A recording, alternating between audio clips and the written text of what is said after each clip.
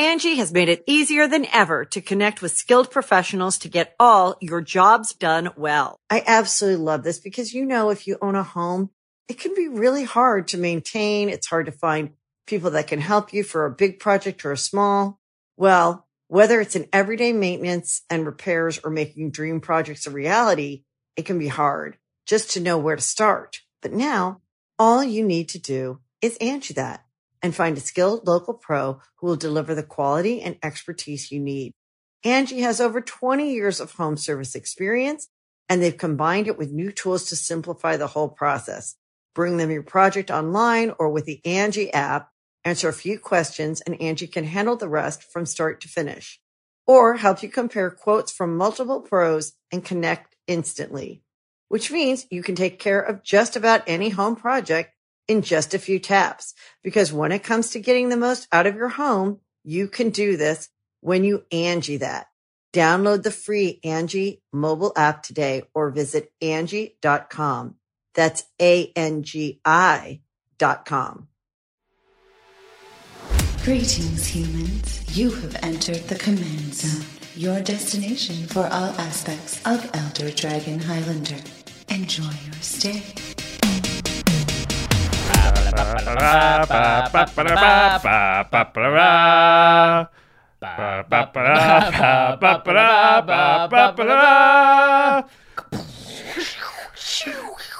You know what I love, Josh? The smell of napalm in the morning. Bingo!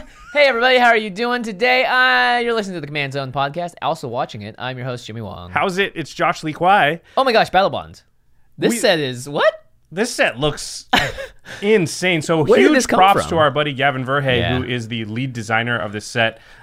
He's very proud speaking about it online, and I think he should be. It looks really, really sweet. Plus, tons of reprints. Tons of reprints and important reprints, especially for Commander. A lot of the cards are meant for Two-Headed Giant, but they all say like all players, every other player, other opponents. So they're all very much formulated to be good in Commander as well. So Gavin, thanks, man. This came out of nowhere. Yeah, there's a lot of people out there calling Battlebond, by a nickname Commander Masters. Except it's still only like $4 a pack. It's not $10 a pack. So it's Great. kind of the best of both worlds. We're going to do a full set review of this set. But first, we need to talk about our sponsors. This episode is actually brought to you by VRV, which is pronounced Verve. And Verve is a multi-platform streaming service. That's right. So if you're an anime fan like me, you have access to Crunchyroll as well as Funimation. If you love K-dramas, you have access to that. If you love just internet content, you've got Rooster Teeth on there, Nerdist, Geek and Sundry, every single one of your favorite platforms, but now under one roof, so it's a lot easier to go in between shows, browse between them. And right now, we have a referral code for you to get a free 30-day trial. Yeah, just go to vrv.co/CommandZone, and when you use that link, you're not only supporting Game Nights, Command Zone, all of our content, but you're also trying out a really awesome service. Yep, and both Josh and I have enjoyed it quite a lot. Yeah. Our other sponsor for the show is Ultra Pro. They make the beautiful playmats we have in front of us here. They make a lot of the product that we use on the show, themed playmats, themed sleeves, as well as Eclipse sleeves, guys. Eclipse sleeves. In 100 packs now, and relic tokens, pretty sweet. Oh, yeah, I like those a lot. Every time I pull out a relic token and put it on the table, never fails. Somebody goes, ooh, what is that? Those things are sweet. Some people live for that moment in Magic, by the way. Like, that's the reason they play. And the final way to support the show is directly if you go to patreon.com/CommandZone. In fact, we call out one lucky patron every single episode, and this episode is dedicated to Lucas Neff. Lucas, you rock. Thanks, buddy. Okay, so there's one thing I wanted to talk about here really quick that's coming up, and a lot of people have started to ask us about it. Mm-hmm. So GP Vegas is happening in a couple of weeks from the time that you are hearing this. It's the 14th to the 18th of June in Vegas, of course. Now, it's a little different this year for us than it has been in recent years. For one, Jimmy, we're not sure yet if you're going. Yeah, I've been about 50. I've been a coin flip, to speak of our last Battlebond review cards. You're Zinder split? Yeah, I'm Zinder split about whether or not I'm going to be able to make it. I would love to make it, but as a result, because I can't 100% confirm it at this point, Josh and I aren't doing a Commander meetup this year. Yeah. Also, we did one last year, and we're still tired from it, honestly. That's true. It's hard to do it every year. So we're not doing our big gathering, unfortunately, this year. It's just too hard if we don't know if Jimmy's going to be there or not. But something really cool is happening at the event. Channel Fireball is hosting a Commander Championship event. Ooh. It's going to be on the Friday, which is the 15th of June, the Friday of the GP. It's going to start at 11 a.m., And, I have to say that I actually... They came to us and sort of asked our advice of how they should run such an event. And so some of this is patterned on some of our advice. So I'm really excited that they're doing this, and they're really taking some cues from the community. I think originally they were going to do like a pretty hardcore tournament with like a lot of prizes to the people that win. And, both of us were like, well, This is Commander, yeah. This is Commander. We want to play. Like, if I go to an event like this, I want to play Commander. I don't want to feel bad for losing, and I don't really want to have to try that hard to win. I want to play my fun decks and meet people and have fun. So and be rewarded still to be able to go in there and play a fun deck, as well as the people that will inevitably decide to play, better decks. Yeah, so the way that they structured the tournament, I think, is really smart. So it's 5 rounds of Swiss. So you're put into pods. And so it will track if you win or lose and pair you accordingly. But each round will pay out prizes. So right now it's 60 tickets to the winner of each pod, but everybody else in the pod still gets 20 tickets. So that's great value. Yeah, you get something, win or lose. You do that 5 times, and then at the end they will cut to the top 4. The people that sort of won every round or whatever, depending on how many people are there.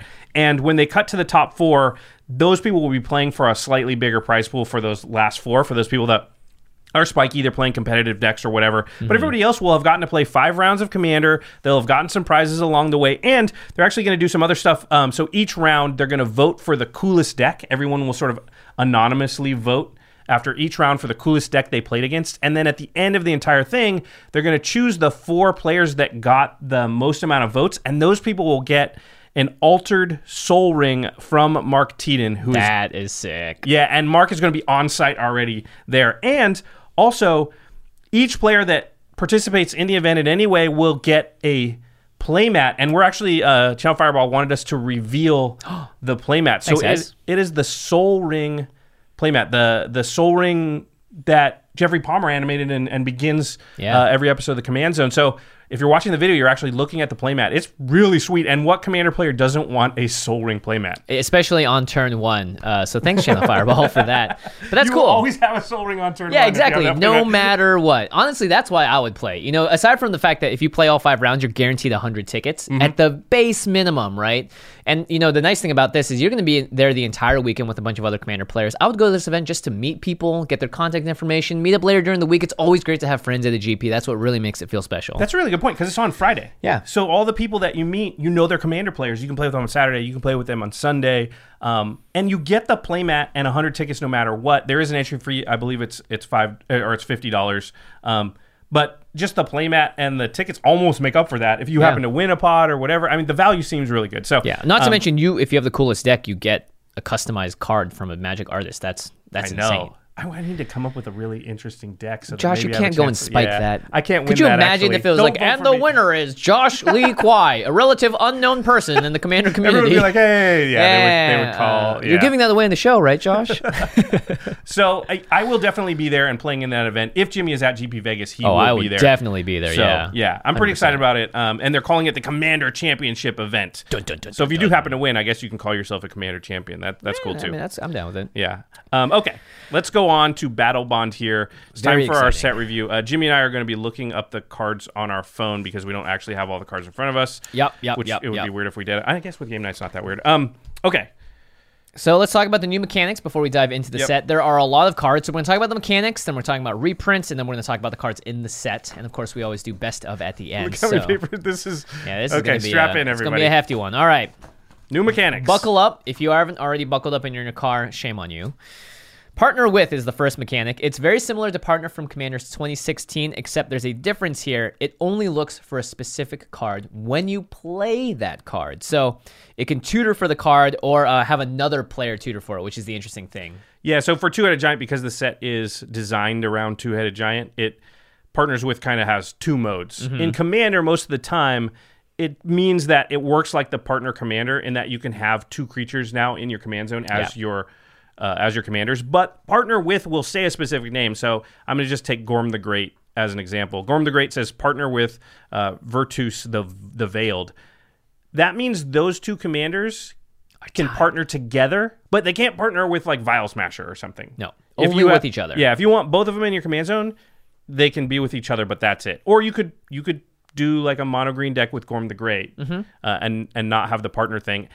If you were at the commander table and you knew the other person, someone else at the table had that card in their deck, you could actually have them go fetch it out. Yeah, that's true. So that's the other thing, that two-headed giant part that may be relevant in our format if you didn't have them as commanders and they're just in your 99. So yeah, when this creature enters the battlefield, target player may put the other partner into their hand from their library. So you can target yourself, but you can target another person too. So they tutor for each other. Yeah, and also we're told that if you open a booster pack with one of these, the other one is inside with it. Yeah, so if you get one, you're gonna get both, right? Yeah. So that you don't have to like get Gorm the Great, and hope to then crack the other one. Yeah. That, you know what the nice thing about that is that this is going to be a two-headed giant format mostly. So when you're opening your booster packs, there's never going to be a feel bad of like, oh, I got all these partners, but none of them match with each other.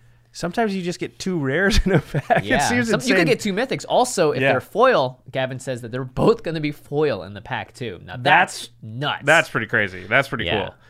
So that's the first commander, that's the first mechanic.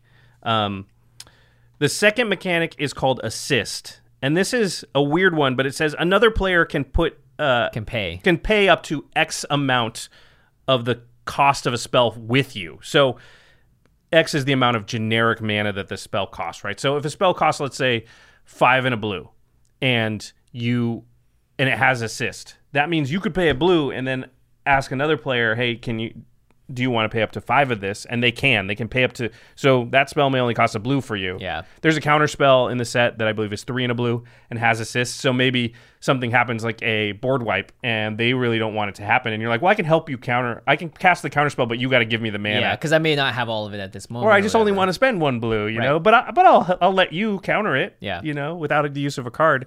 It's very interesting. You can only choose 1 player for this. I'm assuming the way it works rules-wise is when you cast the spell, when it's on the stack, or before someone else is tapping mana for it, you can take mana from someone's mana pool or ask them to pay for the cost at the same time as you. Yeah, I actually asked this question on Twitter because I was like, well, can they screw me? Can I be like, okay, see my hand, I'm going to cast this, or are you going to help me? And then I play it and they go, never mind, I'm not going to. And then what happens? And they say if it doesn't get paid, it goes back to your hand. So you can't really they can't cost you the card. Right. And you don't have to have the total amount of mana available. That was another question I had. Okay. Like, do I have to have all 6 mana available to even start to cast it? No. You basically just do your negotiations. It's a casual card, I think, in general. So I just go to Jimmy like, hey, listen, I have this card, but I only want to pay 3, or I can only pay 3 of it. Can you pay the other 3? Yeah. And he says yes or no. And if he says no, I can ask the next player, what do you? You. Yeah. And then, and even if I guess at that point we just pay it at the same time and they can't back out. Yeah, I guess so. I mean, I guess it's kind of like that. You like look them down and be like, all right, tap your lands. Yeah. Me too. I mean, if they do, then you can take it back, kind of, I think. Yeah, I suppose. Okay. That is the assist mechanic. Nice, good toss. All right, friend or foe. This is similar to, wild or free, a lot of the different conspiracy mechanics we've seen in the past. When you cast the spell, you designate each player around the table as a friend or a foe. And if they're a friend, they get a certain effect. If they're a foe, they get another effect.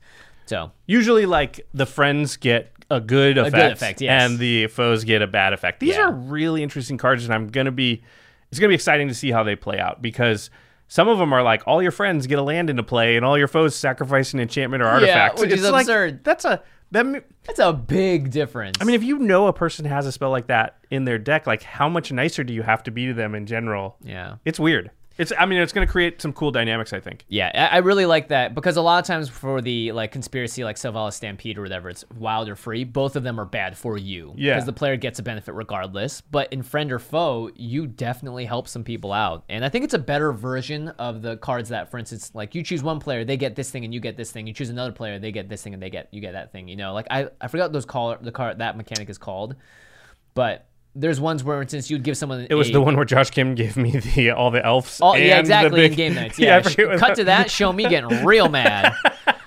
And then this is not a mechanic, but there are cards that refer to your team, so they might have an effect for your entire team. Right. Now, because Commander, there are variants we've talked about in the past. Mm-hmm. I think each play group's going to have to tackle like what your team means on certain other like variants and formats. Yeah, but in general, I believe if the teams are like known to everybody at the table, then that should work in that variant. And sometimes we play 2-headed giant, or I think we've even played 3-headed giant Commander before. Yeah, that game which gets never hairy. ended. Yeah, okay. So returning mechanics we usually talk about, but there are a lot, because this is kind of a hybrid Masters set. It's kind of a reprint set in some ways. There's a bunch of new cards. There are a lot of reprints. In fact, speaking of reprints, we're not even going to be able to talk about all of them, and I don't want to read every single card, but there are some much needed and pretty expensive ones. There's a number of like $20 plus reprints. Especially this first one. Doubling Season is back. New art. Looks amazing. We all needed this card back in our Commander lives, and it's finally getting reprinted. Yeah, and it's gotten super expensive. Seedborn Muse, which is a card I just continue to put in more and more decks, and it was getting, I think, $25, $30. Yeah. True Name Nemesis, which is a legacy card. Narcana Revenant was like $20. That was up there. You know, it's another black mana doubler. It's a great card. Land Tax. This card's actually not cheap either. Yeah, because it's incredibly good if you have enough basics to search out with it. Yeah. Diabolic Intent was one I was surprised with how expensive it was. Yeah. That's a demonic tutor, but you have to sacrifice a creature. Still a tutor. Mystic Confluence. Now, this one had gone way up in price, and it was in the Commander set. Yeah, it was only from the Commander set. And this is one of the best counterspells out there, too, for the format. Honestly, I think it's better than Cryptic Commands. I think so, too. And it's easier to cast in a lot of ways. And a lot of times you get better benefit. You get, to draw two cards and counter the spell or whatever. Yeah. Greater Good. Yeah, that was good. That's crazy. Magus of the Candelabra. Great card. Sower of Temptation. Also a great card. Sky Shroud Claim. Just kidding. That card's awesome. That card's sweet and was getting expensive. Mycosynth Lattice. Yeah. Another like $20-ish card, or was. Like all these prices are going to be much lower now because the reprints got announced. Thank goodness. And Mind's Eye, which is, colorless card draw for your red deck. Or white. Or white, yeah. So we probably missed a few in there, Swords of Plowshares and some other, stuff that Spell Snare I think is in there. But there's a lot of reprints. This set looks really sweet, and a lot of these are like big Commander staples. Okay, enough about the old cards. We're going to start talking about the new ones. So there are a lot of legendary creatures in this set because there are a lot of partner commanders. However, there are a couple of legendary creatures that aren't actually they don't have partner with. Yeah, so the first one is Najeela, the Blade Blossom. Najeela costs 2 and a red. I'm all about this card, by the way. For a 3/2 legendary creature human warrior. It says, whenever a warrior attacks, you may have its controller you may have its controller create a 1/1 white warrior creature token that's tapped and attacking. That's whenever a warrior attacks. So if I have Najeela out and Jimmy attacks somebody with a warrior, I get to choose if he gets a warrior token. Yeah. And I'll be like, do you have any of those friend or foe cards in your deck? Yeah. Good time to ask. But then Najeela also has a activated ability, and I like this. The activated ability, a lot of colors in it. The activated ability costs Wooburg, so 1 of each color mana, which means that Najeela is actually a 5-color commander. Oh yeah, and it's a red commander too, primarily, which I love it. It's sweet. So you pay Wooburg, white, blue, black, red, and green, 1 of each color. Untap all attacking creatures. They gain trample, lifelink, and have haste until end of turn. After this phase, there is an additional combat phase. Wow. Activate this ability only during combat. So you attack with Najeela and whatever else, and then pay Wooburg and untap all that stuff and attack again. And it even gives haste so that your little 1/1 warrior creature tokens can attack on the second attack, the ones you created. Yep.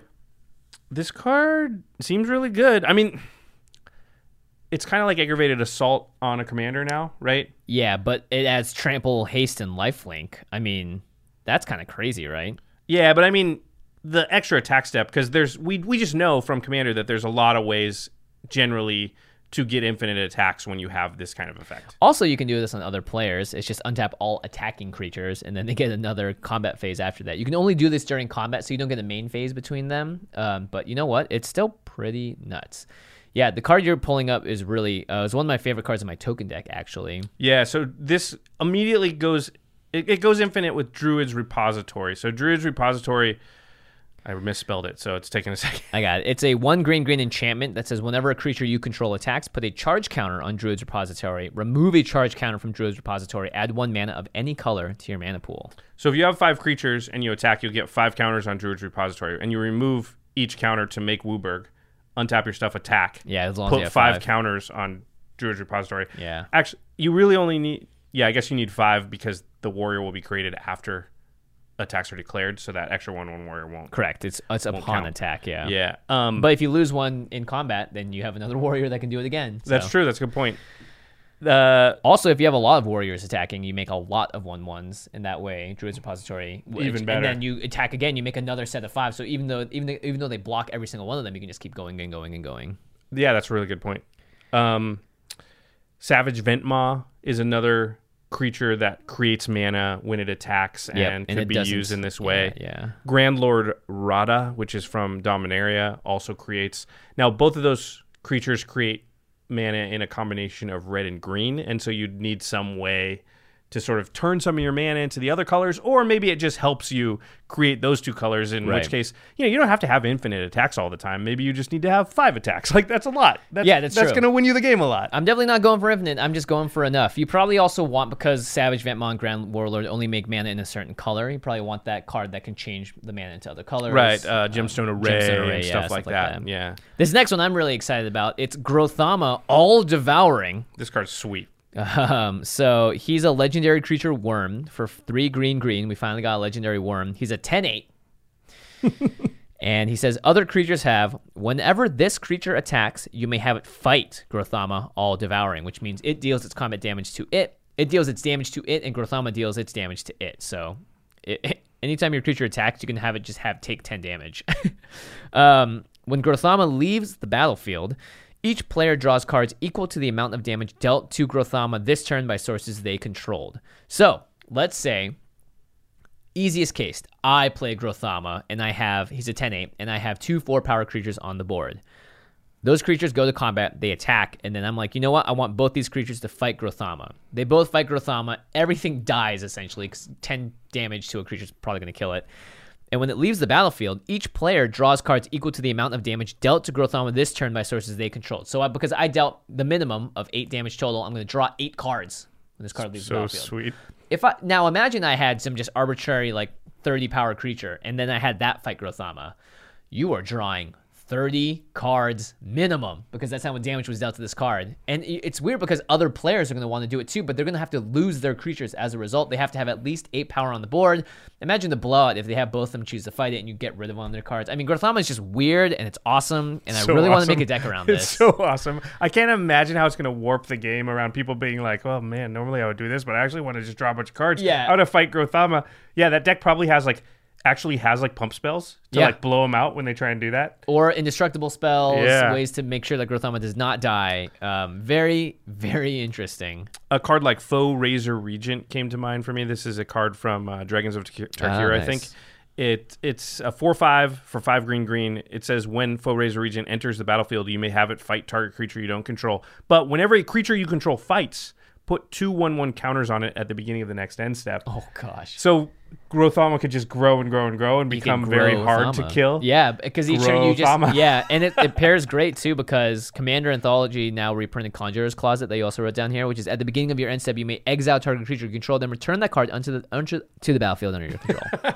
Yeah, so one thing to notice about Grothama is that it says when he leaves the battlefield, everybody draws cards equal to the amount of damage that they've done to it, right? And it doesn't even have to be damage from fight too. You could Fireball or something and draw a bunch of cards.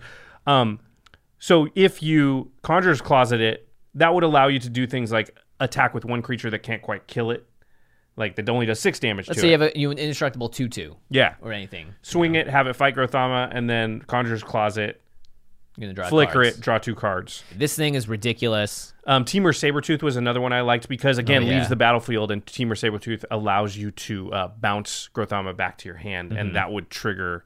And you can also make Temur Sabertooth indestructible when you do it, so you might bounce another creature, attack, fight the Sabertooth with Grothama to draw 4 cards, bounce it.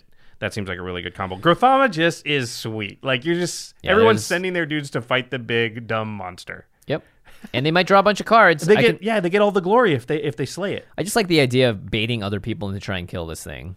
I think that's a big part of that deck is like actually having like giant growth type stuff where you're like, ha ha. So your dudes just died for nothing. Get wrecked. That's dude. the worst feeling ever. I'll send my 2 creatures at Grothama. It's like fine, I'll lose them both, but if I'm going to draw 9. Like 9 cards. Yeah. And then you just lose them and they giant growth and you get nothing. Whoops. That would suck.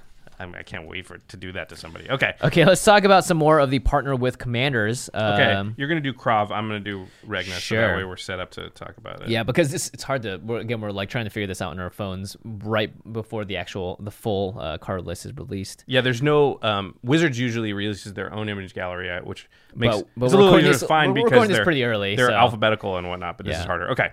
All right, so Krav the Unredeemed.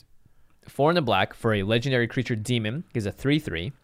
Partner with Regna the Redeemer. So we'll just say this once again.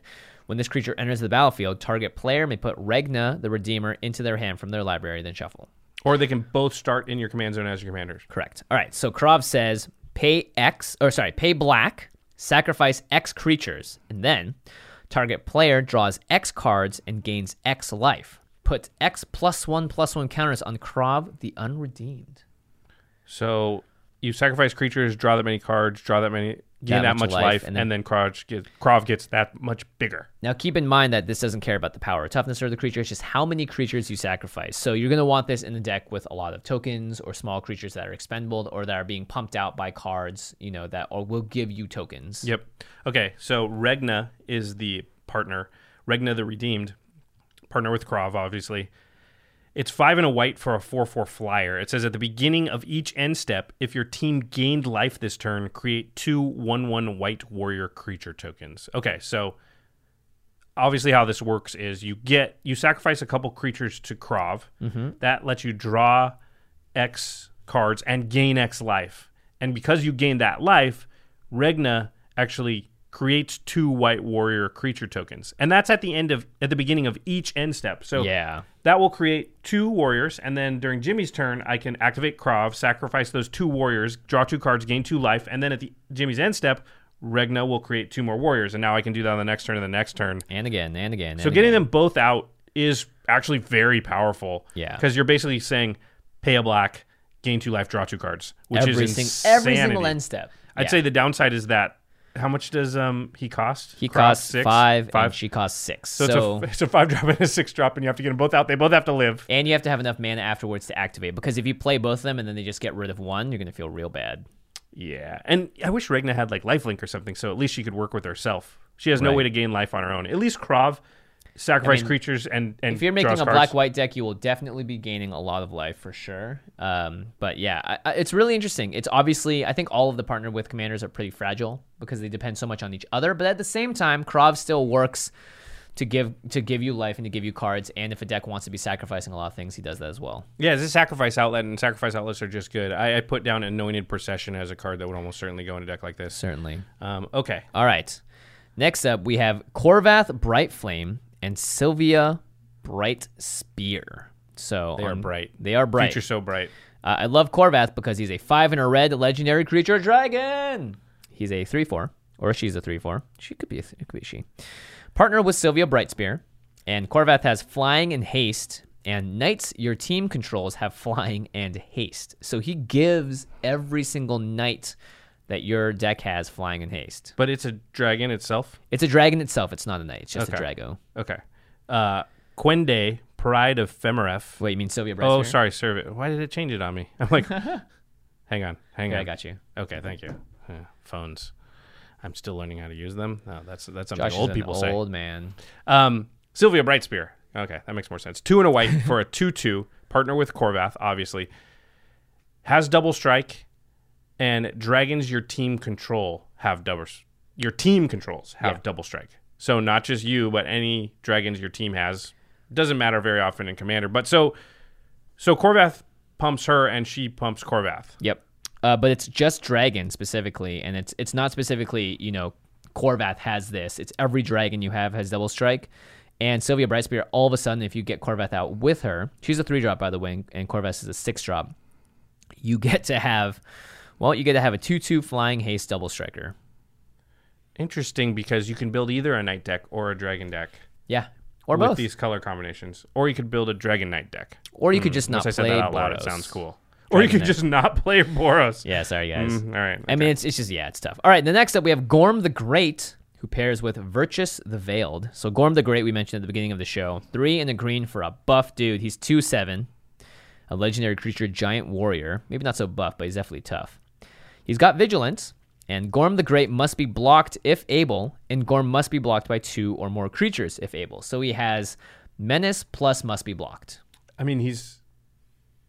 If able. So he doesn't have Menace. They could block with 1 if they only have 1. Only had 1, but if they have have more 2... they have to block with both. Right. Now, if they have 3, they get to choose which 2. They don't have to block with all 3. Yeah, exactly. It's like a weird lure.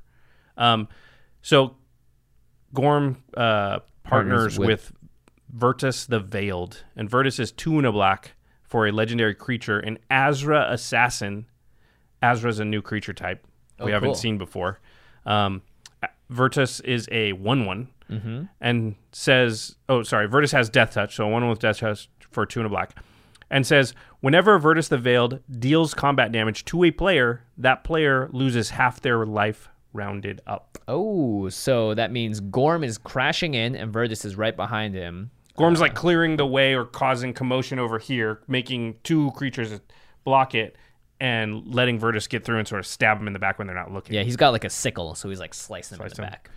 That's pretty cool. I like that. It's not that great in Commander, I don't think. I mean, anytime you're trying to sneak in a combat damage like that, I think it's pretty hard. But if it does work and you have other ways of getting your creatures through as well as playing Gorm, I could see this being a fun combat-based deck, just about having people's lives out of nowhere with Virtus the Veiled. I think you can get a little tricky. Like if you can give Virtus the you can give Double Strike maybe, so it hit twice because it's on combat damage. Would half it and then half it again, so 75% of their life would be gone. Or maybe like Wound Reflection. You play Wound Reflection afterwards. That just kills them, right? They lost half their life, and then Wound Reflection. Oh, that's right. Yeah, Wound Reflection is pretty funny here. And then Gorm, I thought, was probably good with Doran because it's a 2/7, and all of a sudden it's a 7/7 that you have to block with 2 creatures, and you're probably going to eat both of those creatures or at least one of them. Holy crap, that is actually interesting. So, okay, all right. Well, the next up is the card that we previewed. It's Akun, Eye of Chaos, and Xander Split, Eye of Wisdom. Now, we talked about these extensively on our other set on our review of it when we previewed that card. We'll have the link below. We recommend you guys listen to that. We go pretty in depth about coin flip decks, how these cards make it possible. But Akun, that was last episode. That was last episode, right? Akun says 4 and a red for a 3/3 legendary creature Cyclops Berserker. He partners with Xander Split, Eye of Wisdom. At the beginning of combat on your turn, flip a coin until you lose a flip. Whenever a player wins a coin flip, double Akun's power and toughness until end of turn. So he's a 3/3, you go to a 6/6, 12/12, 24/24, yada, yada, yada. And you keep flipping coins until you are done flipping coins. Until you lose. Yeah. So you call heads, it's heads, you win. You call heads, it's tails, you lose. Yep. That's how coin flips work. Okay, so then Xander Split is 4 and a blue for a 1/4 homunculus legendary creature, partner with Akun. At the beginning of combat on your turn, flip a coin until you lose a flip. Same deal. But whenever a player wins a coin flip, draw a card. So again, these are whenever a player, both of them are. So anybody else flipping coins, which probably you. It's probably you. And both of these cards will be flipping coins if they're both out on the battlefield each turn. True, until you lose too. So they could potentially flip a lot of coins together. So you could draw a bunch of cards and make Akun really big. Yep. The obvious combo here is Krark's Thumb, which is from Mirrodin, which is a 2-drop legendary artifact. If you would flip a coin, instead flip 2 coins and ignore 1. So you have a much higher chance of winning. Also, every single time you win with both those coin flips, if you win both, then you get to trigger all their abilities twice as well. So pretty cool. I think I'm actually going to build that deck. I want to build too because it just sounds like a fun deck. I could flip it coins. Who knows what's going to happen? Yeah, exactly. It feels like Wedge with Ruhan rolling all the dice. Let's to not smack talk about people. Wedge smacking me with that card. That was sad. All right, next up I thought it was fun. That's why I want to do it. Of course. I mean, I'm trying to get some of that luck back in my side. Oh, Lords of Chaos. Lords of Chaos. You're right. I didn't pray hard enough. I'm sure Prof would agree too. Yes, I'm sure he would. All right. Pure Imaginative Rascal. 2 and a green for a legendary creature human. He's a 1/1. He partners with Toothy, Imaginary Friend. I love that name. If 1 or more counters would be put on a permanent your team controls, that many +1 of each of those kinds of counters are put on that permanent instead. So not just +1/+1 counters, any kind of counter. So Planeswalker Loyalty. Planeswalker Loyalty. Yeah, that's, I think, the big thing because we don't have a lot of things that affect Planeswalker Loyalty in that way. And this is also a 2 and a green. Also in green, doubling season. If you're playing Super Friends, you're almost certainly running green. And this is on permanence, by the way, so you can't get infected to death just by having Pure out. Right, and it won't affect like your experience counters if you have like Marin or something. And then Toothy is the partner. Toothy, Imaginary Friend, 3 and a blue for a 1/1. Partners with Pure, obviously. Whenever you draw a card, put a +1/+1 counter on Toothy. Wow. Sort of Chasm Skulker. It is, yeah, same mana cost too. When Toothy leaves the battlefield, draw a card for each 1/1 counter on it. So it's basically Chasm Skulker, but instead of making squid, you draw cards. And also it leaves the battlefield, not dies, which is a lot better, right? It's going to happen. Yeah, but Chasm Skulker just keeps on going too. So it's interesting because the 3/3 turns into a 6/6 to a 9/9. So you get... No, you're thinking of deep... you're thinking of Reform. Oh, you're right. You're right. You run it in your Marchesa deck. Trust me, I know, because it's killed me a few times. That card is pretty sweet. Yeah, this is fun. I mean, obviously, if you get both of them out, it's a 3-drop into a 4-drop. So as soon as you play Toothy and draw a card, you're putting 2 +1/+1 counters on it. You're guaranteed to get 2 cards back. So that's really good value. Yeah, and I think that's the best thing about them is they are lower casting costs, it seems like, than the others, because there's a lot of 5s and 6s. Like, Cinder Split and a Cone, it's cool, but, like... That's a lot of mana between the two things. Yeah, seriously. And I think Pier at 3 mana is actually at a good spot because you want to play it before you play a Planeswalker. Mm-hmm. And so for 3, it seems pretty good. It does.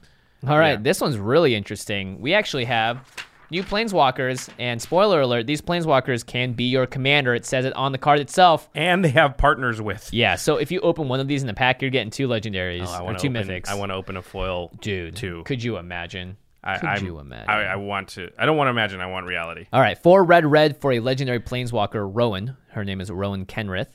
She comes in with 4 loyalty. Her +2. During target player's next turn, each creature that player controls attacks if able. So +2. That's nice. It goes up to 6. I wish it goaded everybody so they couldn't attack you because they can attack you. That'd be cool. It just makes them attack. Yeah. Her -2, Rowan Kenrith deals 3 damage to each tapped creature target player controls. So you're imagining you're doing this 1/2, right? You're making every creature attack, and then you're able to do 3 damage to each tapped creature that they just tapped. Her -8, ultimate, target player gets an emblem with, whenever you activate an ability that isn't a mana ability, copy it. You may choose new targets for the copy. I like that one. I like that one too. So you're activating a lot of abilities here. You're like Galena twice, or Tim twice, or somebody. Planeswalker twice. Activate an ability of a permanent. Yeah. Yes, Planeswalker twice. Basalt Monolith, it goes infinite right away. Yep. Because on Basalt Monolith, you're actually copying the untap ability on Basalt, not the tap ability. Tap ability. Yeah. So you can. Just keep tapping it and untapping it because you untap it twice when you untap it. You tap it in response to the second ability going on the trigger. Yeah. So that seems good, but it's an ultimate. Planeswalker ultimates generally are very good. The brother of Rowan is Will Kenrith, 4 blue for a legendary Planeswalker. Comes in with 4 loyalty. Partner with Rowan. I like can be your commander. Legendary Planeswalker. Yeah. Will. +2, until your next turn, up to 2 target creatures each have base power and toughness 0/3 and lose all abilities. Hey, so it turns the creatures that Rowan sorry, is making an attack. Yeah, it turns them into 0/3s. And then the -2 is target player draws 2 cards. Until your next turn, instant sorcery and planeswalker spells that player cast. That player that draws the 2 cards, yeah. Okay. Oh, yeah, it's 2-headed giant, right? It's designed for 2-headed giant. So you can make somebody else draw the cards, or yourself, which is what you're going to do in Commander, which means that your instant sorceries and planeswalkers cost 2 less to cast. That's actually insane. It's not a one-time use. It's every single instant sorcery and planeswalker. If you untap with Will, a lot of decks can probably win from there, because that can create 10, 12, 14 mana, maybe? Yeah. And he is a 6-drop, so it makes him a bit harder to cast. But that also means that you get to cast his partner for 2 red, which isn't bad. But it's interesting.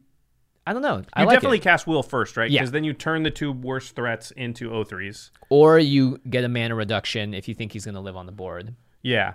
But he can protect himself, right? Mm-hmm. You go, those... Normally, you play a Planeswalker, and somebody can maybe attack it. And you go, well, those 2 things are 0/3s, and now he's going to live. Yeah. Then you activate the negative ability. On your next turn. And at the very least, play Rowan for cheap. Yeah. Or you maybe just go off and cast like 4 instants because they're way cheaper and just win that way. Yeah. And then the -8... Target player gets an emblem. Oh, we didn't mention this. Rowan and Will both say target player gets an emblem. So you don't even have to put the emblem on yourself. You could give the emblem to another player. That's probably the first time we've ever seen that. Yeah. So in Will's case, target player gets an emblem with, whenever you cast an instant or sorcery spell, copy it, you may choose new targets for the copy. So you fork every instant or sorcery you play after that. I'm saying you because 9 times out of 10 in Commander, you're going to target yourself with these abilities. 99 times out of 100. Yeah, let's but be maybe real. you're in a Secret Partners game. Yeah, or that's you're true. In That's a good point. Emperor or Star. Man, could you imagine that's how you announce who your partner is? Like, Yeah. I'm going to give you the emblem. Everyone's like, no, he's the instant and sorcery deck. No. Pretty cool. I'm still down on Planeswalkers as commanders in general, so Seems like a very interesting build around. It's also very table dependent because it means, like you better hope your opponents have creatures that can attack, I guess, if you want to really fully make use of it. Or maybe it's better if they don't because you won't get attacked by them because they it don't seems exist. totally fine power level wise though because they're 2 6-mana commanders. Yeah. So Yeah. yeah. And it's red and blue, known for shenanigans and trickery, and going infinite though, so there's a lot of possibility there. Yeah. Okay, so now we're going to go on to the cards in each color. Again, we're not going to talk about every card. There is a warrior tribal sub-theme here. We didn't talk about a lot of those cards because, if you're building a warrior deck, use those cards. Okay. You want to... Oh, okay. I love this card, by the Go way, for because it. it's The very art's similar sweet. to one of my favorite cards. It's Yes. Arena Rector instead of Academy Rector. Now, Arena Rector is same mana cost, 3 and a white, and it's a human cleric 1/2. When Arena Rector dies, you may exile it. If you do, search your library for a Planeswalker card, put it onto the battlefield, and shuffle your library. You cheat into play a Planeswalker. A Planeswalker. It can be a Nicol Bolas. It can be a Ugin. I mean, honestly, I think you're finding Ugin. Elspeth. Oh my gosh. So amazing. Arena Rector. Academy Rector does that, but for an enchantment. Think if you had both the Rectors and you sack one and put Doubling Season in place, you're sack about to the wreck other, some face and then of anything. you Rector some face. Yeah, you are done. No one's gonna be able to keep up because you get Doubling Season and then you get a Planeswalker. Done, right? Like because one gets an enchantment. You better like, check yourself before you Rector yourself. Bingo. Yeah, that card seems definitely candidate for best card in the set. Cheating things into play, we always say one of the most powerful things you can do. Academy Rector is an extremely powerful card. It's up there. And there's no reason that Arena Rector wouldn't be just as powerful because, again, it's cheating in just a very powerful type of card. All right, the next white card is Together Forever. It's white for an enchantment. When it comes into Art play... is so good on this set. Yeah. So the set, I want to say... The flavor? Yeah, the flavor of the set is Gavin sort of had this idea, or I don't know if it was only Gavin, but the idea is kind of an ode to... I know that Mel contributed to it as well. Yeah, Mel was involved, and Sean Main, I think, was involved too. So I don't know who came up with the idea to build the theme of the set, but it's kind of around esports and like arena battling in esports, kind of. There's so a special plane where it's all about battling, and it's like Gladiator Arena, yeah, right? but you're paired up with someone every single time, so you go into battle with all these people. But yeah, it was it was very much inspired by like esports and stuff like that. So, okay, Together Forever, white, enchantment. When it enters the battlefield, support 2, which means you put a 1/1 counter on each of up to 2 target creatures. And then you can pay 1, choose target creature with a counter on it. When that creature dies this turn, return that card to its owner's hand. So the counter doesn't have to have been placed there by Together Forever. Yeah, it doesn't even need to be a +1/+1 counter. And it's just one a counter. It's one generic mana. I think this card's actually really good and gives white some... This is a way to give white some card advantage. It's not quite the same as drawing a card, obviously, because a lot of times we say card advantage is partly about hitting your land drops and things like that. But this kind of... It can substitute in the right deck. You would have to be able to put counters on your stuff. Venture for the meek, you get to replay some stuff. Now, look, you're going through some hoops to get this going, but Cathar's Crusade in this, that seems pretty viable, If right? this was not in mono white, we wouldn't even talk about it. But the fact that it is and white needs any card advantage it can get, I think it's worth at least thinking about in decks that can put counters on stuff. Together Forever. All right, next up we got Play of the Game. It's a 6 white sorcery. Play of the game, huh? Play of the game. Play of the game. Yeah. It's a sorcery, but it has assist, so it means another player can pay up to 6 of the spell's mana cost, of the generic mana, not the white mana cost, but of the 6. And it just says exile all non-land permanents. Now that is a powerful board wipe. That is, there's a lot of points in the game where one person's so far ahead that you could very easily, I think, find someone to like split the cost with you. Oh, 100%. This is one of the few ways you can beat a board that just has everything. Unless, of course, they play Teferi's Protection. Okay, fair enough. But it's 8 mana. Yep. But if a card said exile all non-land permanents And said 8 mana. and said 4 mana, how good's that card? Oh, man, that card is absolutely out of control. 2 white. Well, I think you could easily make that happen. Yeah. In a lot of scenarios where it's like, this is all, it's going to be useful. Actually, it doesn't have to be archenemy. Mm-hmm. If there's 2 players that are ahead, you go to the other player. Yeah.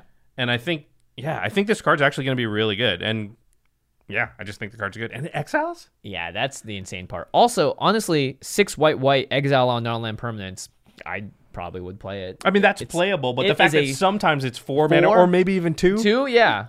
If it's ever 2, I want to know who the fast talker is that pulled that off, because if I'm the person, I don't care. I'd still be like, well, you got to pay more than 2.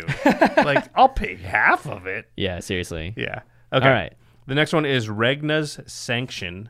It's 3 and a white for a sorcery. It says, for each player, choose friend or foe. So this is our first friend or foe card. Each friend puts a +1/+1 counter on each creature they control. Jeez. Each foe chooses 1 untapped creature they control, then taps the rest. Wow. This seems like a game ender. Yeah, oh yeah. You just make everyone... You just be like, your creatures are buffer and you have 1 blocker. Yeah. And then I'm going to pass the turn to the guy. And so everyone's tapped out. You're like, attack. Yeah. And then, hey, you're going to attack with those creatures that just got way buffer? Attack. Yeah. I like this card also because there is scenarios where you can sort of have a neutral... you can send sort of a neutral delegation. Like, you don't have a lot of creatures. I'll still name you as friend because I won't hurt you. Right. You know? Yeah, it's pretty interesting. The friend or foe stuff, I It's really need to play with it. I think it's going to make for some fascinating Commander games. Yeah. Because you do that to someone, they're going to go, excuse me? Like, what? I'm your foe? You're literally calling them a foe, right? Like, that doesn't get more heavy-handed than that when it comes to making allies on the battlefield. I think it'll really even out some arch-enemy situations. Yes. Too, where 100%. like... I mean, even just the assist on that last on play of the game, you know? Yeah, like exactly. That's just absurd. All right, next up, we got bonus round. We're into red cards, yep. Yeah, I just jumped right in. It's the hasty thing to do. 1 red for a sorcery. Until end of turn, whenever a player casts an instant or sorcery spell, that player copies it and may choose new targets for the copies. So 3 mana sorcery, it will fork every single instant or sorcery you play that turn. But whenever a player casts an instant. So if someone else is holding on to instants, oh my gosh, they're going to double up too. Yeah, this is a player. So any instant or sorceries you play or anyone else plays, if they had Vilken Warrior out or something, a ley line. But also, this is like, fork everything I play for the rest of this turn. Yeah. It seems insane in like Mizzix or something like that. Definitely seems insane in Mizzix when it just costs red. Mizzix's Mastery seems really good with this card. Oh my gosh. Yeah, that seems... that card's... Look, if you're casting Mizzix Mastery in the Mizzix decks, you have to be winning. It's crazy. crazy have to win. Because fork costs red, right? That just forks one thing. Yeah. Bonus round costs 1 red. Forks so for 1 more, I'll fork everything. Woo! Like, yeah. Turn on the disco lights. We are going to town. All right, the next red card is Korvath's Fury. That's the Dwagon. That's 4 and a red for a sorcery. For each player, choose friend or foe. For each friend discards all cards from their hand, then draws that many cards +1. Korvath's Fury deals damage to each foe equal to the number of cards in their hand. So you're just sometimes nugging someone for like 4 or 5 damage, but you could also nug everyone for damage, and then for 5 mana, wheel +1. Yep. Wheel +1 is pretty good, so you replace the card you cast, which is Korvath's Fury. Now everybody else gets +1, but they just have that many cards in their hand, so... I like it. I like it a lot. Probably good in Nekusar decks and things like that, too. Yeah, definitely. I like the fact that usually these kinds of spells really get people. If you know that someone's just sitting on stuff, you know, be like, haha, wheel. And that will definitely get... this is the one where people could be like, choose me as foe. I'll take 4 damage. Yeah, I want my please. hands. And you're like friend. Yeah. That's going to be really weird. And then they can't get mad. You're like, no, what? I named you as a friend. I named you as a friend. Yeah, it said so on the card, dude. Come on, man. Just calm down. All right, Stolen Strategy. This is a new staple, I think, in Mono Red, and definitely Boros. Oh, it 100% is. Okay, go ahead. Oh, thank you. 4 and a red for an enchantment. It's only fitting I read all the red cards if I can. 5 mana enchantment. At the beginning of your upkeep, exile the top card of each opponent's library. Until end of turn, you may cast non-land cards from among those exiled cards, and you may spend mana as though it were mana of any color to cast those spells. Red card advantage, but with everyone else's deck, it's kind of like a Tali a little bit. It's like a Tali, but it happens every turn. Yeah, at the beginning of your upkeep, and you have until the end of your turn to do it, you could get some insane stuff in red. Like, you can make dreams come true. You can make dreams come true, Jimmy. In mono red, finally. I wish it was 4 mana, not 5, but it's still good. Yeah, I mean, I think at 4 mana, it's pretty insane. At 5 mana, though, it's still very powerful. It's better than, like, Mind's Eye, right? Mind's Eye is a card you kind of so much better. forced to run in mono red and Boros decks and mono white. but it sucks because you have to have that additional mana available to draw the cards. Yeah. Stolen Strategy is just like, once it's out, it does its thing. So you just... Works great with Braid of Fire and Instants, by the way, because now you could potentially hit other things to cast. Oh, yeah. So, really good. Pretty cool. The last red card, this is just an interesting one. I don't know that it's good, but it's Stadium Vendors. It's 3 in a red. It's a goblin. It's a 3/3. When it enters the battlefield, choose a player. That player adds 2 mana of any one color they choose. It's cute. I like it. I don't think we've ever seen anything quite like this in red, right? Yeah, giving someone else mana of all things in any color, it'll fix them. That's really bizarre. Now, you can choose yourself, so it can kind of like fix your mana for 4 mana, but I could see this as being a pretty good olive branch of like, hey, I don't want you to attack me. How about I'll give you 2 mana? Yeah. There's a lot of instances where I'd be like, okay, I'll take the 2 mana. Yeah, but you need to be able to use it right then and there, right? True. Yeah. So, but anyway, yeah, you're right. It's just a very interesting thing for red to have. Okay, let us go on to green. Oh, yeah. So this card's pretty nutty, too. It's Bramble Sovereign. 2 green for a creature Dryad that's a 4/4. Nice. 4 mana, 4/4. Yeah. Whenever another non-token creature enters the battlefield, you may pay 1 and a green. If you do, that creature's controller creates a token that's a copy of that creature. Everybody gets some copies. If you want. And you have 1 and a green. And that can be you. Yeah. And you're choosing. It's choosing. usually you. Yeah, so non-token creatures, they get a copy of it. It sticks around. It doesn't go away. That's important. You can play Crater Hoof twice. Yeah, that'd be pretty good. Not that you need to be honest. I think you can do things like Palancron. Oh, yeah. Palancron's going to untap the lands and allow you to sort of probably go infinite immediately. 100% you can go infinite. Yeah. I think Felidar Guardian can probably untap the land that you use for it and do some stuff. Yeah, just making a bunch of Felidars. I mean, you could probably...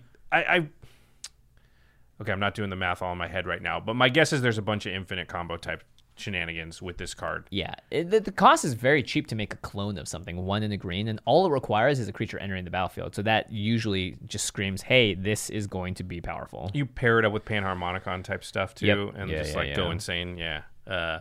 This card seems insanely powerful, yeah. Okay, the next one is... Let me find it. You got This is the one that you like the most. Oh, yeah. That you kind of referenced. This is Pier's Whim, which is 3 and a green for a sorcery. For each player, choose friend or foe. Each friend searches their library for a land card, puts it onto the battlefield tapped, then shuffles their library. A land card, not a basic land. Mm-hmm.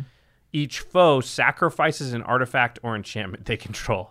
This is a huge swing. This is brutal. Even if you just go, I get a land, everybody else sacrifices an artifact or enchantment. You know what you should do, Arch Enemy? Hey guys, let's all get strip mines, and then we'll all strip mine the Arch Enemy's land. Yeah, you could totally do that. Time. And they had to sacrifice an artifact or enchantment. Oh man, can you imagine? You make them sacrifice Crucible of Worlds. I did it. It's the ultimate feel bad with Pier's Whim. What's the Demolish? Oh, the one that gets rid of 4 things? The red one? Yeah. This is pretty close, maybe better. Oh, you're thinking of Decimate. Oh, right. I think this might be better than Decimate.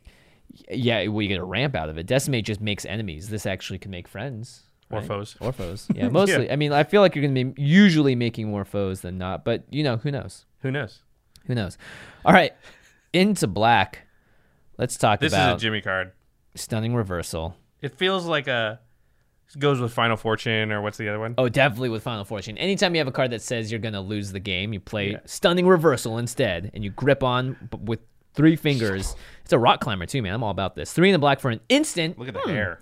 The next time you would lose the game this turn, instead draw 7 cards, and your life total becomes 1.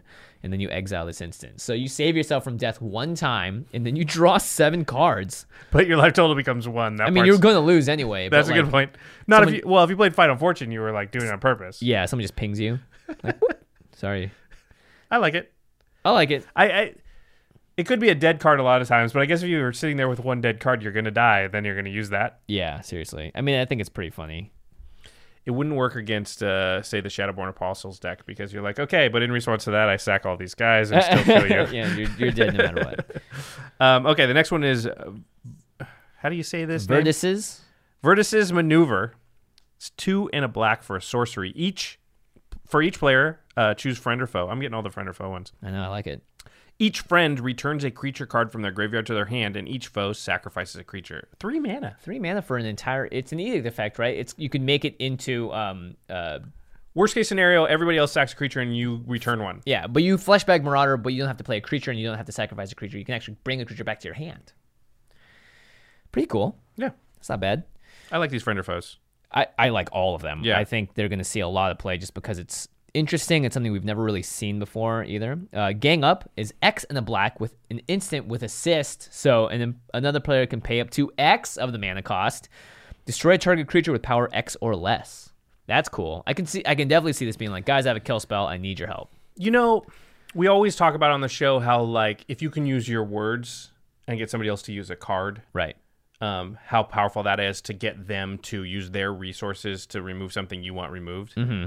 This has a similar effect, I think, because somebody using a certain amount of their mana, maybe even a lot of their mana, could be like, how much of half of their turn. If your words can get somebody to use half of their turn, that's pretty valuable too, Yeah, right? that's true. And in this case, for Gang Up, I think you can find a lot of spots where, like, yeah, you want something gone, but somebody else wants it gone more than you, and you can be like, listen, I'll donate the card part of this, but you got to do the mana part. Yeah.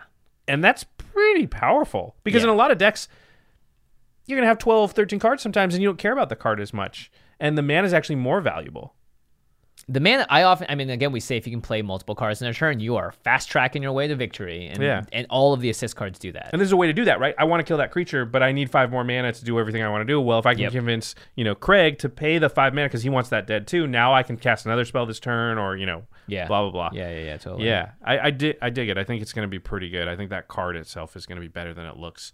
The next one I just wanted to mention because it has an interesting text again. It's fan favorite, 3 and a black, 2/2 human rogue, has assist, so any player can pay up to 3 of it, but also has this weird ability. If you pay 2, fan favorite gets +1/+1 until end of turn, but any player may activate this ability. So it's got assist on the card, but with an older sort of mechanic, because we've seen this on some cards before where any player can pay for it, like the design underhanded designs one. Yeah.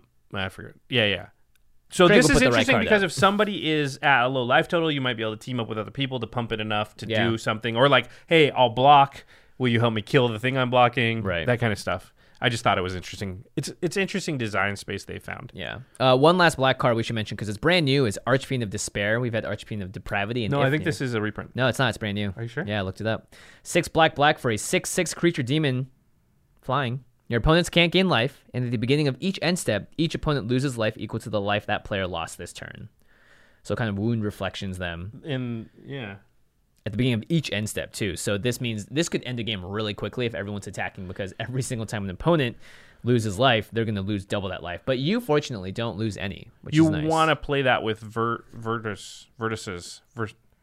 However you say that. Verteris. That does the combat damage, lose half your life Oh, thing. yeah. Because, then they die. Then they die real quickly. So, but it's an 8-drop for a 6/6. I can definitely see this for all of the Timmies out there. I like this card. I like this card too. So, okay, let's go on to blue.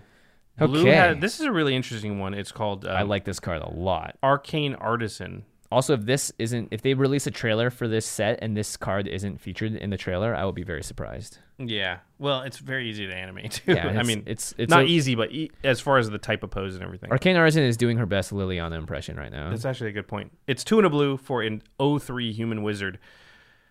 You can pay 2 and a blue and tap the Arcane Artisan, and then target player draws a card, then exiles a card from their hand.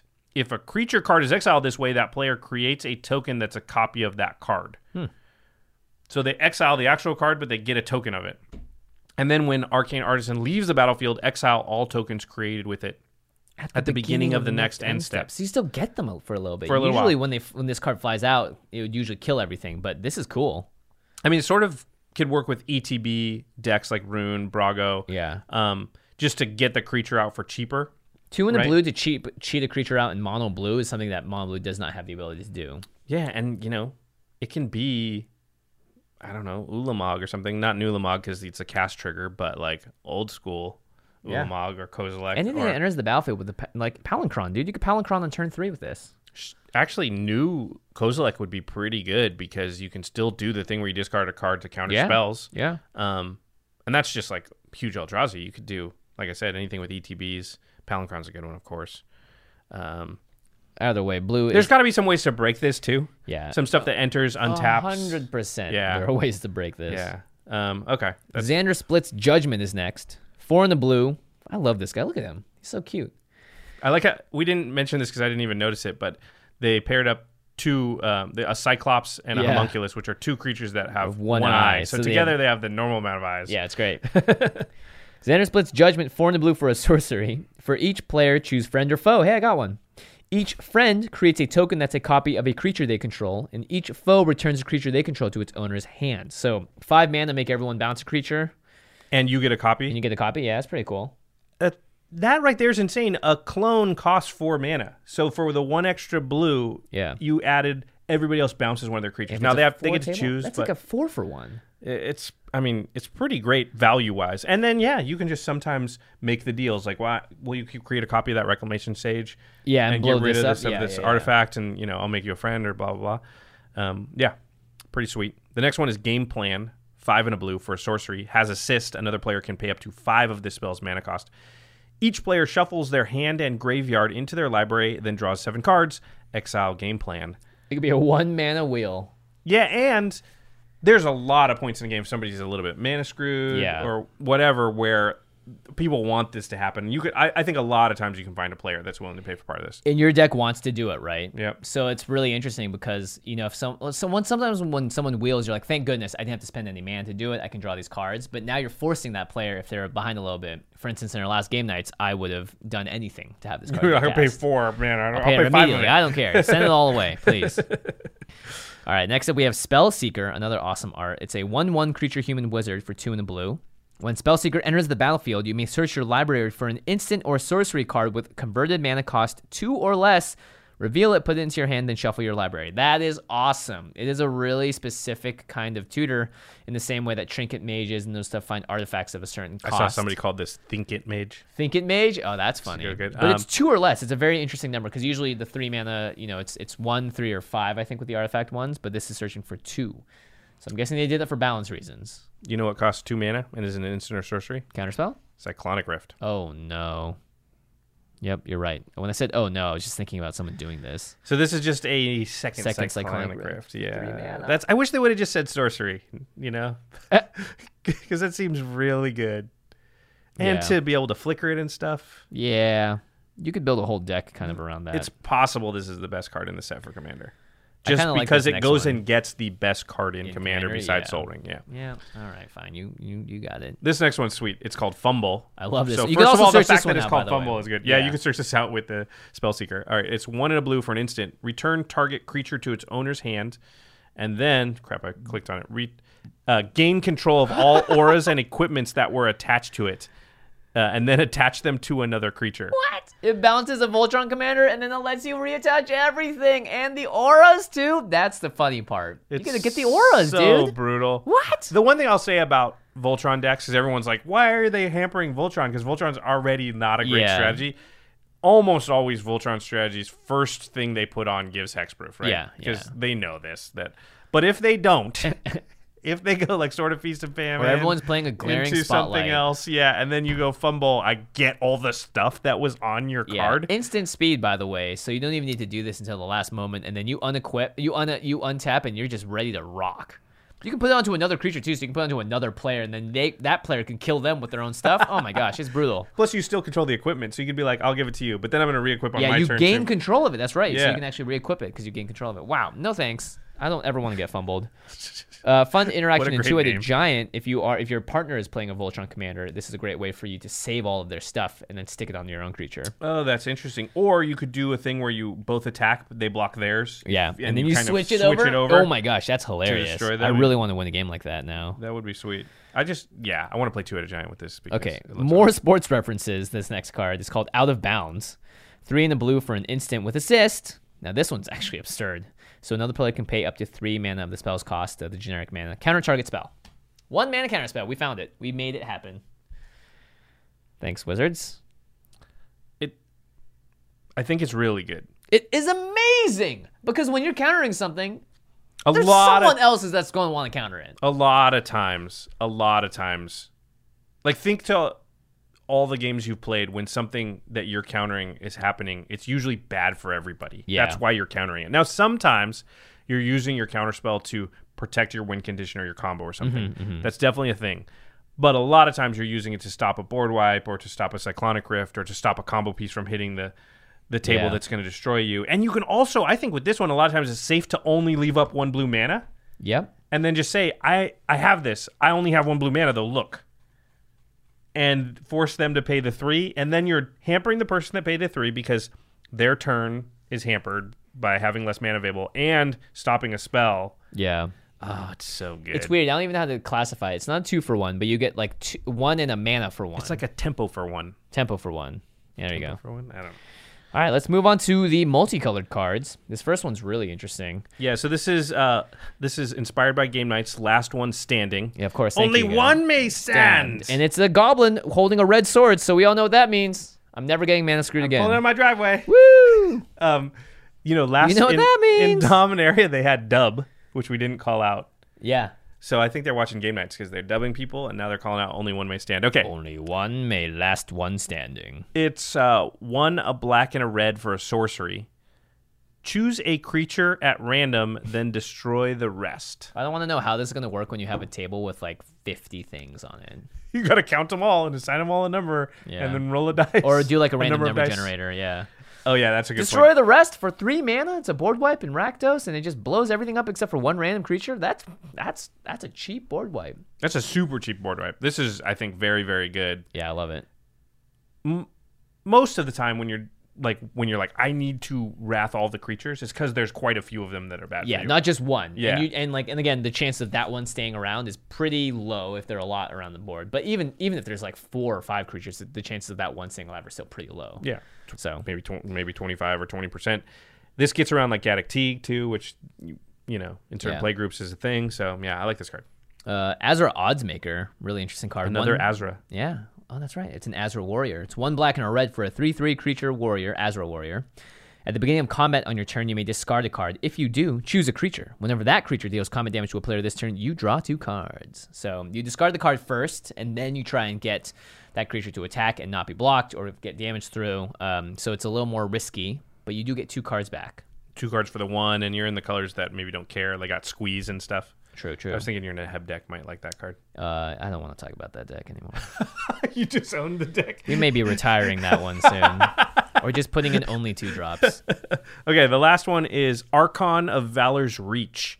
It's 4 green-white for a 5/6 creature Archon. Has flying, vigilance, and trample. As Archon of Valor's Reach enters the battlefield, choose artifact, enchantment, instant sorcery, or planeswalker. Players can't cast spells of the chosen type. Get rid of instant speed removal. In limited, this thing will just win the game. It's like Meddling Mage, but instead of for like one specific card, for a specific card type. That's crazy. You could just shut out the Planeswalker deck. Yeah. People are asking us a few episodes ago how to beat Super Friends. Play Archon of Valor's Reach and name Planeswalker. Yeah. Or, I really hope I open this if I do get to play some limited events because this looks insane. If you say... Oh, it doesn't have creature. Yeah, you can't say creature. Because in limited, that'd be way too good. Yeah, that'd be way too good. But the fact that you can get rid of instants or sorceries if you know they have some kind of removal, which means it just protects itself in a bizarre way because it can't even cast instants anymore. That's crazy. I think just saying sorcery is kind of like what Gaddock Teague does, right? It'll just turn off most board wipes. There's a few, but the chances that a deck has a board wipe it can cast, like Toxic Deluge, last one standing, Terminus, and whatever else you want to name, most of them are sorcery. So if you just said, I like my board, play this, name sorcery. They got to get rid of that creature before they do anything else. And a lot of times kill spells are sorcery speed. And a lot of times that's like, well, that's their turn, get rid of that creature. And now they're like, I hope I make it back so I can now cast my Wrath. And now your board was safe for the 1 turn you needed to win. I like this card a lot. I like winning. Okay, now we're on to artifacts. There's only a couple. Thank goodness. Well, my throat hurts. We've been talking for a while. Sentinel Tower. It's a 4-drop artifact. Whenever an instant or sorcery spell is cast during your turn, Sentinel Tower deals damage to any target equal to 1 plus the number of instant and sorcery spells cast before that spell this turn. So it's kind of like you're building on your old spells. It's a Stormy. It's Stormy-esque, yeah. You get look, if you're casting a lot of Mizzix, If you're casting a lot of instant and sorceries, it's going to do 1 damage at first, and then 2, and then 3, and then 4, and it's just going to keep climbing up and up. If you storm count like 5, each one of those copies is going to count for the prior copy cast. Oh, jeez. So you're just going pop, pop, pop, pop, pop. This is the kind of card which is remove on sight if you see it in certain decks, by far. It's just because it's like, oh, if they untap and are able to do the thing, we're all going to die. It's worded really strangely because it says Sentinel Tower deals damage to any target equal to 1 plus the number of instant. Right. I'm assuming because you control the Sentinel Tower that you control the target. I guess so. I mean, it's similar to Aetherflux Reservoir, too, in a way where it wants you to cast a lot of spells. But this will count other people's casting of spells. It just counts the number of... Yes, during your turn. So if someone starts counter-warring you, then Sentinel Tower just starts beaming them in the face. You know, Could you imagine? Like 6 spells in, they're like, all right, we're in a time stop. You're like, all right, take 7. And by the way, it's any target, so you can also just start clearing out the board, too, if you need to. Yeah, you can just get rid of those pesky creatures and things like that. Yeah. Planeswalkers. This card's crazy. I think there's probably a lot of Stormy-type decks where it's going to be really good. Yeah. Okay, the last artifact is Victory Chimes. It's 3 mana for an artifact. You untap Victory Chimes during each other player's untap step, and you can tap it, and a player of your choice adds 1 diamond or colorless mana to their mana pool. So you can donate that mana, or you can use it yourself, but it untaps on everybody's turn. So you're always getting 1 mana back from it, which is kind of cool. If you can use it, I think Activated abilities, for sure. Yeah, any deck that has like Joyra, Thrasios, those kind of Slimefoot, activated abilities, this is great. Also, there's a lot of bartering potential. I could give you 1 mana, and it doesn't cost you much. Yeah, it doesn't cost you much at all. Yeah, because a lot of decks will play a 3 mana mana rock, but you want it to add color, but it's not that big of a hit if one of them didn't. It's still ramping you. Yeah. This is like assist, but on a card-esque kind of thing. It's like you're assisting other people with it's mana. like reverse assist. Yeah, it kind of gives all their spells a little bit assist. Yeah, just like, hey, I can help a little bit if you want, but only once this turn. And then it might help the next person the next turn, unless you got something that you want this turn. Imagine if someone else had like a Joyra and you started feeling their Joyra. Don't do that. Don't ever do that. All right, the last cards we have here are the land cycle we talked about, which are very special. There's Bountiful Promenade, Luxury Suite, honestly, Morphic these Pool, are probably the best cards in the set. Sea of Clouds, and Spire Garden. So they're the allied pairs, and they all say this land enters the battlefield tapped unless you have 2 or more opponents, and then they add 2 colors. They can add either green or white if it's the Selesnya one, black or red if it's Rakdos, yada, yada, yada. By the way, I love the black or red one because it's always like blood crypt, like dark thing and blood. Yeah. And this one is luxury suites. This is like, you just have the best seats in the house. It's great. Yeah, the view is rivaled only by the decadence of the decor. It's cool. Yeah, so there's 5 of them for the allied pairs. These are functionally dual lands for a lot of people. They can't be fetched. We talked about this earlier on the last episode because they don't have the basic land types. So they don't say like swamp mountain. Yeah. So that's the only downside of these. Otherwise, they would straight up be dual lands. I like this design space, right? Because they're obviously not quite as good as the Underground Seas and stuff, but for shock lands, it's pretty close. Yeah, I think so. I mean, look, if you can't search it out, not a huge deal. But you were going to play this if you play multiplayer most of the time because it's just a land that comes in and taps for 2 mana. Even just drawing it is good enough, honestly. Yep. Yeah, I think those are great. It really helps in a lot of the 2 and the 5 color decks too. I would play definitely a few of these. And especially because not everyone's going to be able to afford all the shocks as well as all of the original duels. This just gives players more options and keeps it, they don't power it up to the point where all of it, for instance, if they had the basic land types, these would cost a lot more, I think. I think they would jump up in price. So I actually like the fact that they don't, because we do have other lands that have been given to us, like the cycle lands that have that land type, so you can search them up still. These are just like, hope you draw it, and you hope you have 2 or more opponents. Otherwise, they just become a guild gate. In some decks, you're running 3, 4 of them. Yeah. In 5 color decks, you're running all 5. Like, they're just that good. Yeah. Yeah.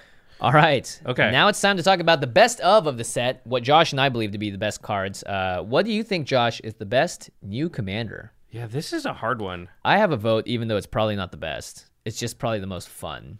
Okay, we're going to do this thing where we count down and then we both say it at the same time. Okay. Okay, so...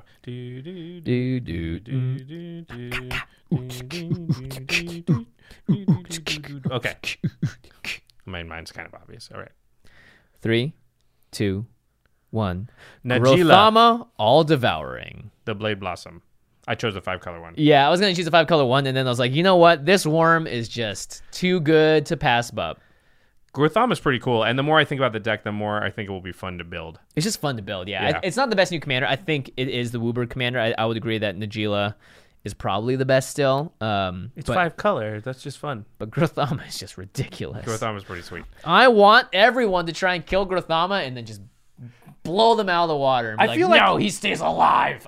I feel like it will alter the game a lot. When you play in a Grothama game, your decisions are very different than they would be in a normal game. Because every time you're going to attack, 100%. You have to think like, do I want to try to go for that big worm? Do I want to try? It's like a boss. It's like a mini boss, dude. It's amazing. In my mono red burn deck, I'm trying to kill Grothama immediately. It's like in League of Legends where you're like, is it time to go after the dragon? Yeah, you know but what it's Grothama all devouring. And if you go after the dragon, the other team like jumps you there. It's bad. You have to it's pretty cool. Yeah, that's amazing. Okay. Let's talk about the best overall card in the set. Oh, geez. This one's tough. I think I know which one. Not including reprints. So best new card in the set. Best new card? Okay. All right, I got mine. Okay, you ready? Trace. Dos. 1. Uno. Play of the game. Oh, Piers Whim. Oh, Piers Whim. Okay, so I like play of the game just because it's play of the game, the white exile. Yeah, 6 white exile with assist. I think that's the one that really takes it above the rest for me. And Piers Whim. What's up about Whim? Piers Whim is 3 and a green for the sorcery. Oh, yes. Friend or foe, friend's ramp for a land card, and foes sacrifice an artifact or enchantment. I actually think that's going to go in a lot of green decks, maybe even most green decks. Yeah, for 4 mana, it's even 4 mana, just getting any land is pretty darn good, honestly. So. Think about turn 4, I get a land, everybody else destroys a signet. Yeah. Oh my gosh, it's just great. You just reverse ramped everybody else and ramped yourself. You know what I wish? I wish this set was legal for Brawl. Yeah. New format. Yeah. Just kidding. Yeah. Okay, I want to add a category really quick. Oh, okay. Oh, no, this is going to be obvious. I was going to say best reprint. Oh, doubling season. It's just doubling season. Okay, never mind. There's no drama there. Seaborn Muse is pretty good, too, because not every deck needs doubling season, but every deck could use Seaborn Muse. Honestly, I have more Seedborn Muses in decks than I do doubling season. Oh, 100%. Now, doubling season is very specific. It's just the highest in price, I think. And I have some decks where I would say that the Seedborn Muse is as powerful as a doubling season is when it's at its most powerful in its deck. Yeah. Where Seedborn Muse, like in the Tim deck, is like as good as a doubling season would be in a Planeswalker We don't have the profit of Krufix anymore, and anything we can do to pay homage to that it's well worth it. True. Okay. Time for To the Listeners. What cards are you most excited about from Battlebond, and for which of your decks? Are there any cool combos that you see or synergies, either with Battlebond cards exclusively or them paired with cards from the past? Yeah. Definitely in the comment section, it'll be fun to see what kind of brewing people are doing, even if it's not an entire deck. It's just, I see this particular interaction or synergy. Yeah, and patrons in the Discord were doing this too to try and find the greatest combo, and we'll be doing this throughout the month. So if you have 3-card combos, I want to see like a 10-card combo too.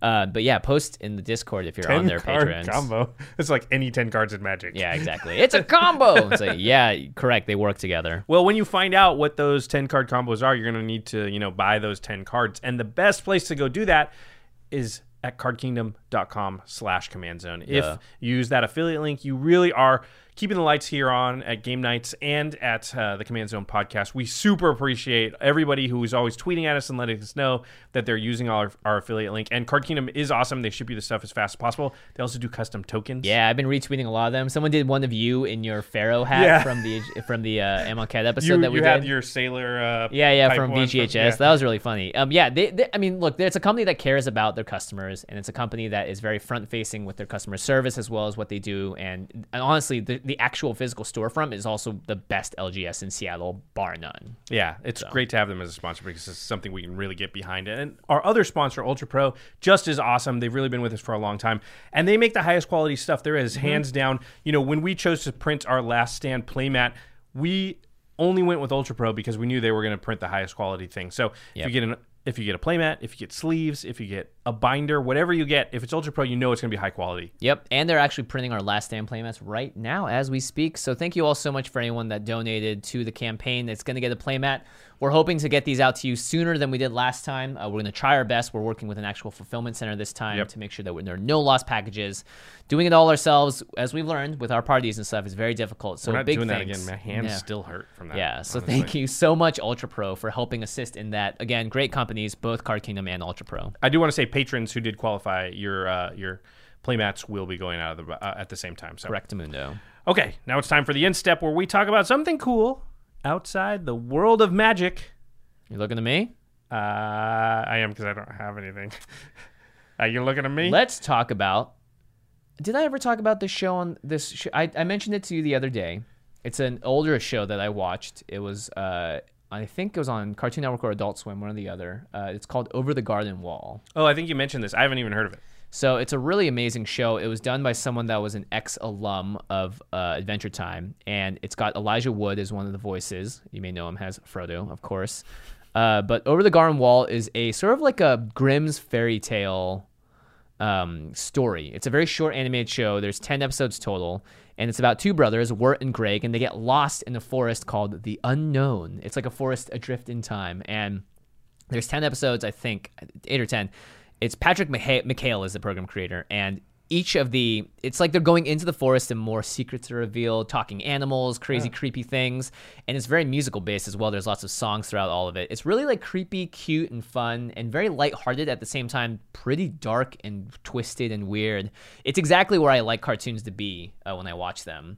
Because, as an adult, you're watching an animated show, and the people that made the show are adults as well, and they're oftentimes making it either just for adults or they're making it for kids and adults at the same time. So in this case, I think it's definitely more of an adult-based show. Ashley Birch is also on one of the episodes as a voice. Cool. Yeah, so it's a great show all across. The songs are great. The show itself is dark and creepy. If you like Grimm's fairy tales and that sort of world of storytelling, you will really like it. And it takes about a movie's length to watch the entire series. Oh, so all 10 episodes or whatever there are there. Yeah, it's like an hour and a half-ish. Total. Oh. Yeah, it's great, though. What's it called again?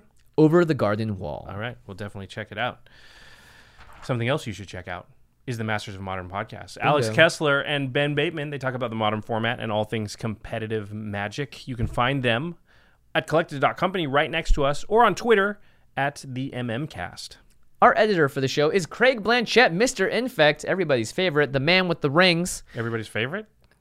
I love Craig. I mean, when he's killing you with Infect, he's my favorite. I still love Craig when he does that to me, because I'm like, Craig, you know what? This doesn't happen often. That's a lie. I've seen you die to Infect, and you do not love Craig in that moment. No one actually loves Craig in that moment. All right. I'm glad when the dog has not bitten onto me. So make sure you check out the video versions of this podcast at youtube.com/The Command Zone Podcast. It features, of course, the wonderful animations of Jeffrey Palmer. You can find him online at Living Cards MTG. Make sure you subscribe to the channel. We are getting up there. It's awesome to see that number climb as we release more Game Nights episodes. And make sure you check out the last Game Nights episode. It's a fun one. Yeah, for sure. Prof and Wedge. Can't beat that. I almost said Prof and the Wedge instead of the Prof and Wedge. The Wedge. The Wedge from Manosaurus. I'm told they will both be at GP Vegas. I'll see if I can convince them to play in that Commander Championship. Oh, that'd be fun. Yeah. And Wedge is playing that Angus McKenzie deck and making the tournament go forever. Oh, I do not want to be in his pod. That would be really funny if someone had a deck that was just about making everyone draw, and then maybe they would have to redistribute the prize packs. Change the entire... Because if it's a 4-man pod tournament, and it's 60, 20, 20, 20... Feels like something Wedge would probably do. So it's 120, so everyone would get 30 tickets instead. Hey, that's actually pretty good. That's good value, except for the winner, who is everyone, I guess. We all win. We're all winners here. Yeah, exactly. All right, everybody. Thanks for listening. And we will see you next time. Peace.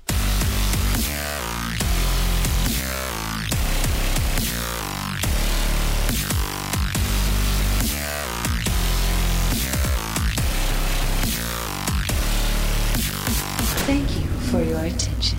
For further inquiries, send an email to commandcast@rocketjump.com or ask us on Twitter at JFWong and at Josh Lee Kwai.